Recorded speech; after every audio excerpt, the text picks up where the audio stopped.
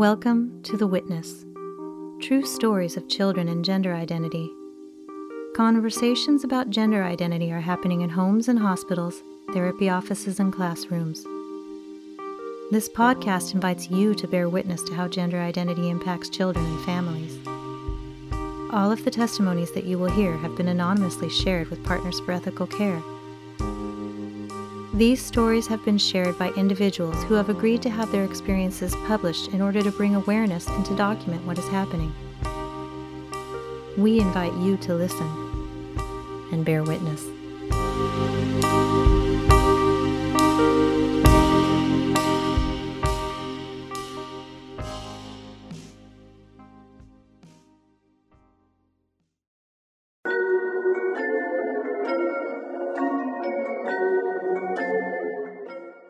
Part 2.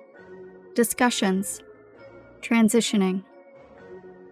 I had a great conversation with my daughter last night, and it left me feeling both positive about my daughter and also horribly concerned for this generation. You may remember I wrote a few days ago about a conversation I had with my daughter that started with some simple questions and ended with me screeching a tirade at her until she cried. We left the conversation with one unanswered question. What does it mean to be a woman? So last night, after my stepkids left for their mom's house, I cozied up on the bottom bunk with my daughter and let her lead the conversation for about an hour. She talked about Paw Patrol and her friends and this video game she's really into. Then after a while, there was a lull in the conversation. We both looked at our phones for a moment, and then I said, "So the last time we talked about gender stuff, my voice got all high-pitched and squeaky and I made you cry." Yeah. Well, I walked away with more questions than I had answers. And you know what I do when I have questions, right? I do my research. So I started researching everything I could to try to understand what's happening with your generation. My generation never had the option to question our gender, and so this is something I simply do not understand. And so after days of researching and learning about this topic, I am left with even more questions than I had before. Let's just say I'm still really confused. So I guess I'd like to talk to you some more and try to understand, but this time I would like to stay calm. I know what you're gonna ask me. What does it mean to be a woman? You're right. That was the question I'd posed to you last time we talked. But now I have different questions. I had asked that question to make you think, because if you try and sit there and define what it means to be a woman with anything other than her biology as a description, then it's wrong. Yes, that's it exactly. It's morally wrong to say a woman has to fit into this definition of what it means to be a woman. Because a woman is a human and can be and do and dress however she damn well pleases. I know. Well, if you know, then why do you say you don't feel like a woman? What does that even mean? You know what, though? You don't feel like a woman. I know for 100% certainty that you don't feel like a woman. Because guess what? You're not a woman. You're a 14-year-old. I didn't feel like a woman at 14 either. Heck, I'm 39 and a mother, and I am just now starting to feel like a woman. But it took me forever to grow up. I'm just now feeling like the woman instead of the kid, trying to figure life out. My real question is, why are so many girls deciding they don't want to be girls anymore? I don't understand that. Then I showed her a graph about how disproportionately girls, not women, not boys or men, but adolescent females, are transitioning to males. Okay, given that we live in a patriarchal society, I find this shocking and very disturbing that we have made this world so uncomfortable to be a teenage girl in. You are right. I do it because I don't want to be seen as a sex object. Hold on. My inside reaction was, what? Did she just admit what the real problem is? But I didn't say that. What I said was, I know you don't. And you are feeling that way because you have seen some very violent porn, and you got scared about the way women were treated. Okay, I didn't know if she had. I was just going off of information I have heard about reasons why girls are transitioning, and thought it was possible she'd been exposed in the past. She didn't deny having been exposed. Anyway, she looked at me like I finally understood, but then I blew her mind. You know what the problem is, though? You can't escape it. There's transgender porn too, you know?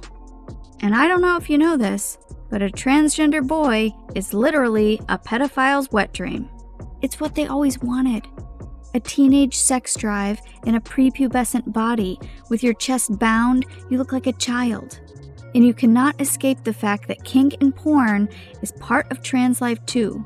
In fact, because of the nature of pornography, no one is safe from being sexualized. The porn industry is not sex and intimacy, and that is not what it's like for a woman. I really need to have a whole other conversation with her about this, of course, because the porn industry isn't just ruining our girls' ideas about sex and intimacy, it's also ruining the boys. Do you know about the epidemic of erectile dysfunction in young boys and men? When in the past, those issues didn't even happen until men were much older?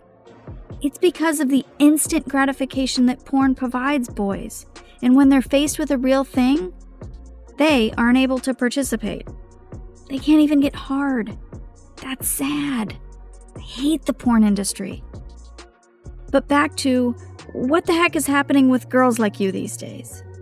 I think the problem here is that this gender is a social construct stuff is an ideology, which is like a set of beliefs or opinions. They're teaching it in schools. Well, obviously you know that because you're in school and learning about this stuff. But the real question is, why are they teaching this ideology, these beliefs in schools when it leads to medicalization of the human body to the point where young adults, specifically women, become sterile, unable to have children? Do you realize most people don't even want to have kids until they get to their 30s? I certainly didn't want kids as a teenager. That was the last thing I was thinking of. Do you know a doctor will not perform a procedure on a man or woman that will prevent them from having kids until they're nearly 40, or they already have like 3 kids? Why would a doctor not give a man a vasectomy until he was almost 40 or he had a bunch of kids already? Because it would be unethical. That man might change his mind and wish he hadn't gotten that done. And it's a reversible procedure most of the time. Yet, they will provide hormone blockers to 8-year-olds that set them up for cross-sex hormones. And do you know that if you start taking testosterone, it's really hard to stop. You have to stay on it to keep seeing the results, although some things are permanent, like the voice change, and the fact that your clit will grow long and won't ever go back. And if you stay on testosterone for more than 5 years, you're probably going to have to get a hysterectomy because the chances of you getting ovarian cancer are so great that you're basically a walking dead man with your uterus inside of you. So say you are a transgender boy who starts testosterone by the age of like 15 or 16, which is the age in most states in America. That means by the time you are 20 or 21, you will be forced to get a full hysterectomy. This means you will never have your own biological children. You will be sterile. It is shocking that they will do this to children and teens. But they won't give a 25-year-old woman a tube tie in case she wants kids in her 30s? Like, what? What? Really? So the thing is, the way they're going about this is presenting this ideology, this system of beliefs in our schools to our children. And it seems like harmless fun to participate in this social experiment. Everyone else is doing it too. But the issue here is that nearly 90% or possibly more of these girls who seek medical transition are experiencing ADHD, ADD, executive functioning disorder, autism, depression, anxiety. They have trauma, or they're gay and are not feeling comfortable with their same-sex attraction. It's true, 100% of my transgender friends have at least one of those conditions. And then there are the hormones themselves. I mean, I'm pregnant right now, and these hormones are kicking my ass. You know how fun hormones feel when you're on your period? Now just imagine having already unstable mental health and then throwing in some high-powered hormones in that mix. I mean, that is literally insane. It seems fishy that they're basically sterilizing a generation of children who present with mental health challenges or who are gay. To me, I can't think of anything more messed up than that. I think medicalization is gross. I don't understand why people get bottom surgery or any of that stuff. I don't want any of that stuff. I told her I knew of a young girl who grew up with my brother. When she was 8, she went on hormone blockers. And at 12, testosterone injections. And at 13, she had top surgery, a mastectomy. Her parents gave her permission to cut her boobs off at 13. When you get your boobs cut off, you are no longer able to feel any sexual pleasure on your nipples. So they've taken a huge part of sexual pleasure away from this girl before she's even old enough to have an intimate relationship. My daughter said, "That's gross. That is so wrong." I then explained what bottom surgery really was. They strip your arm of fat and skin to make a penis-like shape that they attach to you. But your arm is stripped down nearly to the bone, so now you just have what looks like an arm bone instead of a forearm. They have to run a catheter through the thing so you can get a urine stream to come out of it. It's really dangerous to do that, and it gets infected a lot. If you want your fake penis to get hard, you have to have a second surgery to implant air pumps that kind of look like a ball sack, and you can squeeze the balls to inflate the penis with air to make it look hard. But it'll still be too soft to actually have sex with. And of course, you can't feel anything, because it's not actually connected to nerves the same way an actual penis would be. So you basically turn yourself into a sex doll who will never feel any sexual pleasure. I mean, can you imagine how much pain that would be to have all those surgeries down there? Ish, that's awful. And you will never feel pleasure. What kind of life is that? How can this be a solution to anyone's mental health challenges, to anyone's body dysphoria? I don't want to be trans. I just want to do cosplay and dress like characters I like. Well, that's not gender dysphoria, and it's not trans. It would be kind of insulting to people with actual body dysphoria or gender dysphoria to say you're trans. Imagine if you actually felt like your body was deeply wrong. You spent your whole life, since 2 or 3, feeling trapped in the wrong body. Suffering because people made fun of you as a child for saying you were the opposite sex. But in your mind, it's very, very real. Not something that you want to be, but something that your brain is telling you that you actually are. You're holding a lot of painful experiences from a lifetime of feeling this way without the right people to help you understand why you feel that way and guide you through a process to reconcile your brain with your body. And then someone who just wants to play dress up or wishes they were something else is like, "I'm trans too." No, you're not. That's not the same adversity. You know there are people who do drag, and that's totally cool. A drag queen knows he's a man, but is just performing a part for the night, for the fun of it. It's way more authentic and a true demonstration of self-love, self-acceptance, and personal expression. So if you just want to dress like a boy to play a character, why not just call yourself a drag king? Or be a female who dresses up like a boy sometimes? Not adopting a label that doesn't make sense for what's actually true for you. That's what I want. I started to explain that she probably wants her friends to see her as this certain character that it represents her interests.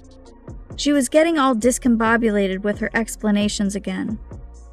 And I just realized, she just wants these pronouns in this style to fit in with her peers. It doesn't really have anything to do with genuine body dysphoria.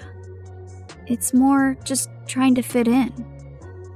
Look, the thing that bothers me the most is the complete rejection of the feminine. Why not use she, her? They, them, it, it's, he, him. Why everything but the female pronouns? I want to read you a letter from a woman who detransitioned. She wrote it to her younger, gender-questioning self. After reading the letter, I realized I'd been talking with her for over 2 hours, and my 14-month-old son was approaching bedtime hysteria. I could hear him screaming at Daddy, so I had to leave. We never clarified if I can go back to using she, her pronouns, but I love the fact that she said she wants to be a woman, and that the binder she wanted was just for cosplay characters, which she literally never does. Her friend is a cosplayer, and my daughter's like a cosplay daydreamer. I still won't get the binder for her, but I love that we're connected and having these conversations, and that she's starting to think about this more critically. I hope to have another conversation soon, in which I will ask her if I can go back to using she, her, without feeling like an asshole. And then I can use they, them in front of her friends for her peer acceptance part if she really wants me to. But ultimately, I want her to be a proud female and express herself however she pleases, but identify as a woman to be an empowering example of female diversity.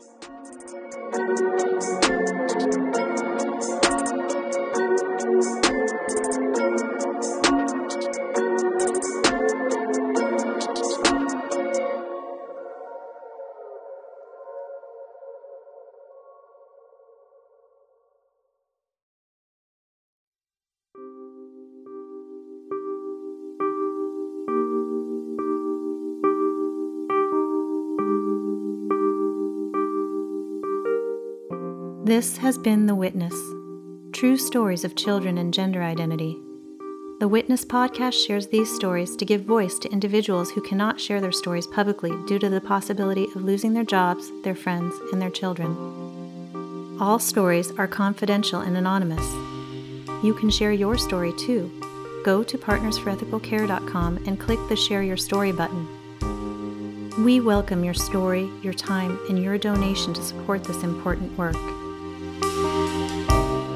Partners for Ethical Care is a non-profit organization made up of individual volunteers from across the globe focused on one mission: to raise awareness and support efforts to stop the unethical treatment of children by schools, hospitals, and mental and medical health care providers under the duplicitous banner of gender identity affirmation.